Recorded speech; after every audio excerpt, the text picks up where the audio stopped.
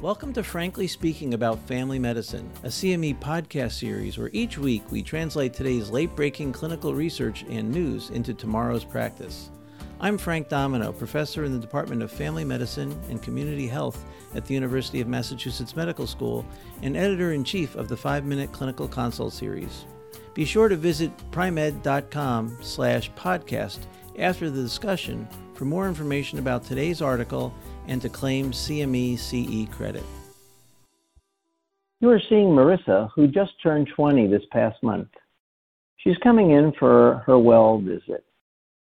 When reviewing her records, you note that Marissa's visit a year ago, a PAP was performed. It revealed ASCA's finding and a reflex test was negative for HPV. The provider repeated the PAP 6 months later, which was negative, as was her STI screen. Marissa tells you she's worried about having her abnormal PAP and wants a repeat PAP today. Marissa is heterosexual, has had one partner, her boyfriend, of the last 4 years. They no longer use condoms as they're monogamous. She had an IUD placed 2 years ago and has been fully vaccinated for HPV. Hi, this is Frank Domino, and joining me today is Dr. Susan Feeney, family nurse practitioner and coordinator of the Family Nurse Practitioner Program at the University of Massachusetts Medical School's Graduate School of Nursing. Good morning, Susan. Good morning, Frank.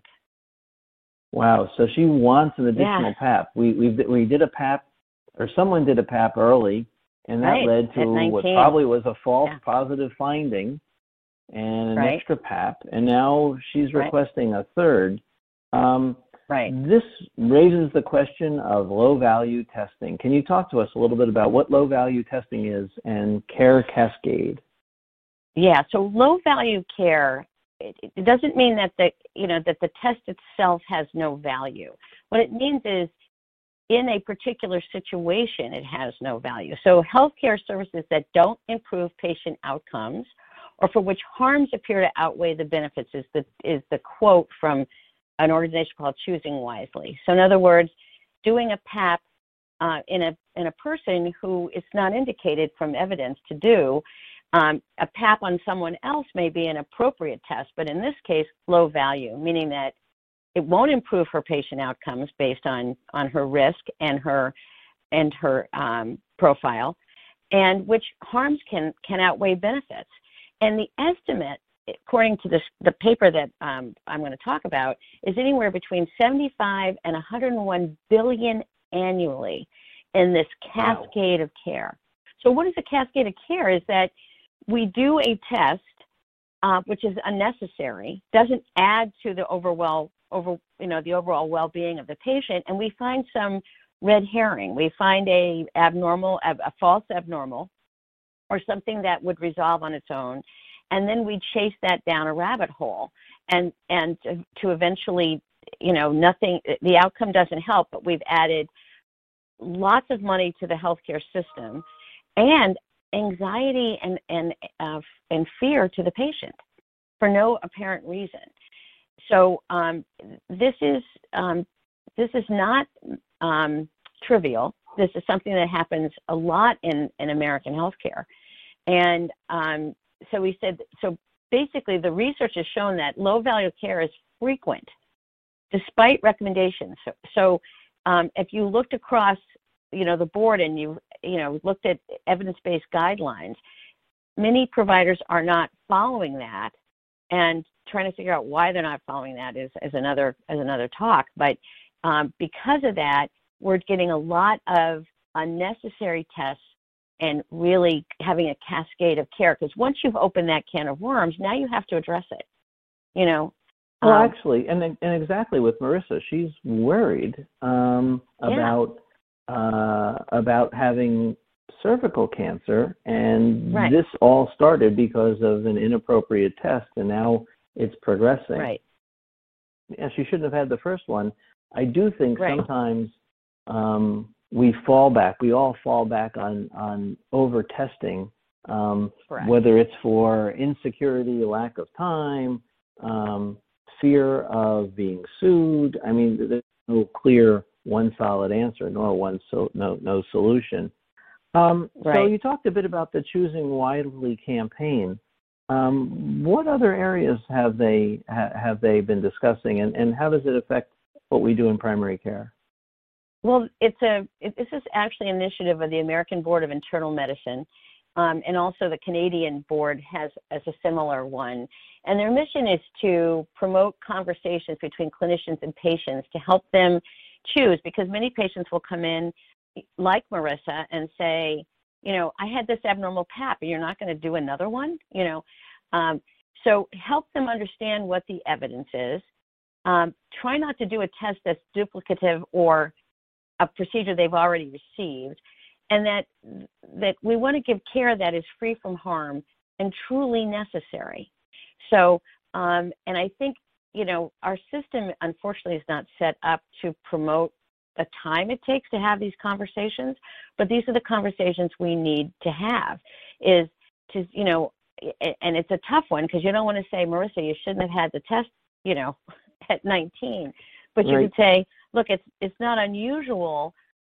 One of the reasons they've changed the guidelines, and now they're even further out, but, at the time Marissa had this, the guidelines that she was not to have a PAP until 21 is because the adolescent cervix can be very inflamed and have changes, and we then, and that most often does not progress to cervical cancer. And so doing things like colposcopy and LEEPs and all these other things are more detrimental to the long-term health and has no bearing on preventing cervical cancer, that many of these low-grade abnormal PAPs will clear on their own. And, she had a negative HPV, so she shouldn't have had a repeat PAP in 6 months. But, finding a way to discuss this with her to take her angst away. But you can see how that inappropriate testing created this really significant cascade, and it's, we want her to trust us, we want her to trust the system, and now we have to tell her, well, yes, this was abnormal, but it was probably a false abnormal, that it was not, it was a false positive, and that you really are in good shape, that the most worrisome thing would be an HPV, and you don't have that. So let's go back to our, to your previous testing. So choosing wisely is really trying to look at having clinicians look at tests that are and apply them appropriately based on the evidence, so that you don't get into this cascade. And if you go to their website, they have a list of recommendations, from admitting people to the hospital to doing, what type of, for UTI testing. They've got a series of recommendations, and we'll put that on the landing page for people to go to. And I remember I remember when I was back in my training, we were told to get a metabolic profile and a blood count on everyone. One of my peers would always get a TSH and free T4 on all women. And I can still remember, this has to be 25 years ago, I read this paper that said, on doing a comprehensive metabolic profile on an asymptomatic patient, any abnormality had a greater chance of being a false positive than a true positive. But right. in our society, with that's fairly highly legalistic, you have to work everything up. That's right. And you get distracted and you overtreat, you over-test, and that cascade has enormous ramifications. So I think this paper, while it does mention tests that I don't regularly do as screening, it reminds me and should remind us all that we need to be very precise when we order a test. We should know what we're going to do with the outcome long before we order it, and not just order it for screening purposes. Exactly. And for screening, for example, they chose 3 tests that you said, PAP tests, which I do, but if you follow the guidelines, but they were saying that there are quite a few people who are testing before 21 and after 65, and maybe not following the guidelines. And then, chest x-ray, not sure who's ordering chest x-rays for screening, but, there maybe people are doing this. They're finding a significant number of people who are still doing this. And also the EKG. So they looked at those 3 tests. And, the EKG really it's very strong recommendation that people who are low risk for cardiovascular disease should not have a screening EKG because of this high rate of care cascade for normal cardiac function, and right. They also said it's really, according to the USPSTF results, it's insufficient information available to determine for or against for people who are intermittent to high risk to do screening EKGs on asymptomatic people. So again, right. when the screening tests understand that, there's a cascade that can occur, and the anxiety that's going to be, not just the financial burden, but the anxiety that's going to come from that. So Susan, it's a very, thank you I think, an important much. paper. Oh, sure. You're thank welcome. Thank you very much for reminding us of this stuff. And My take pleasure. care. Thank you. You too. Practice pointer.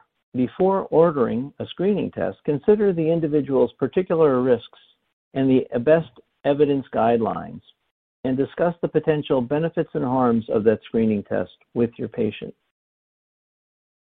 Join us next time when we talk about some updated information around lung cancer screening in smokers.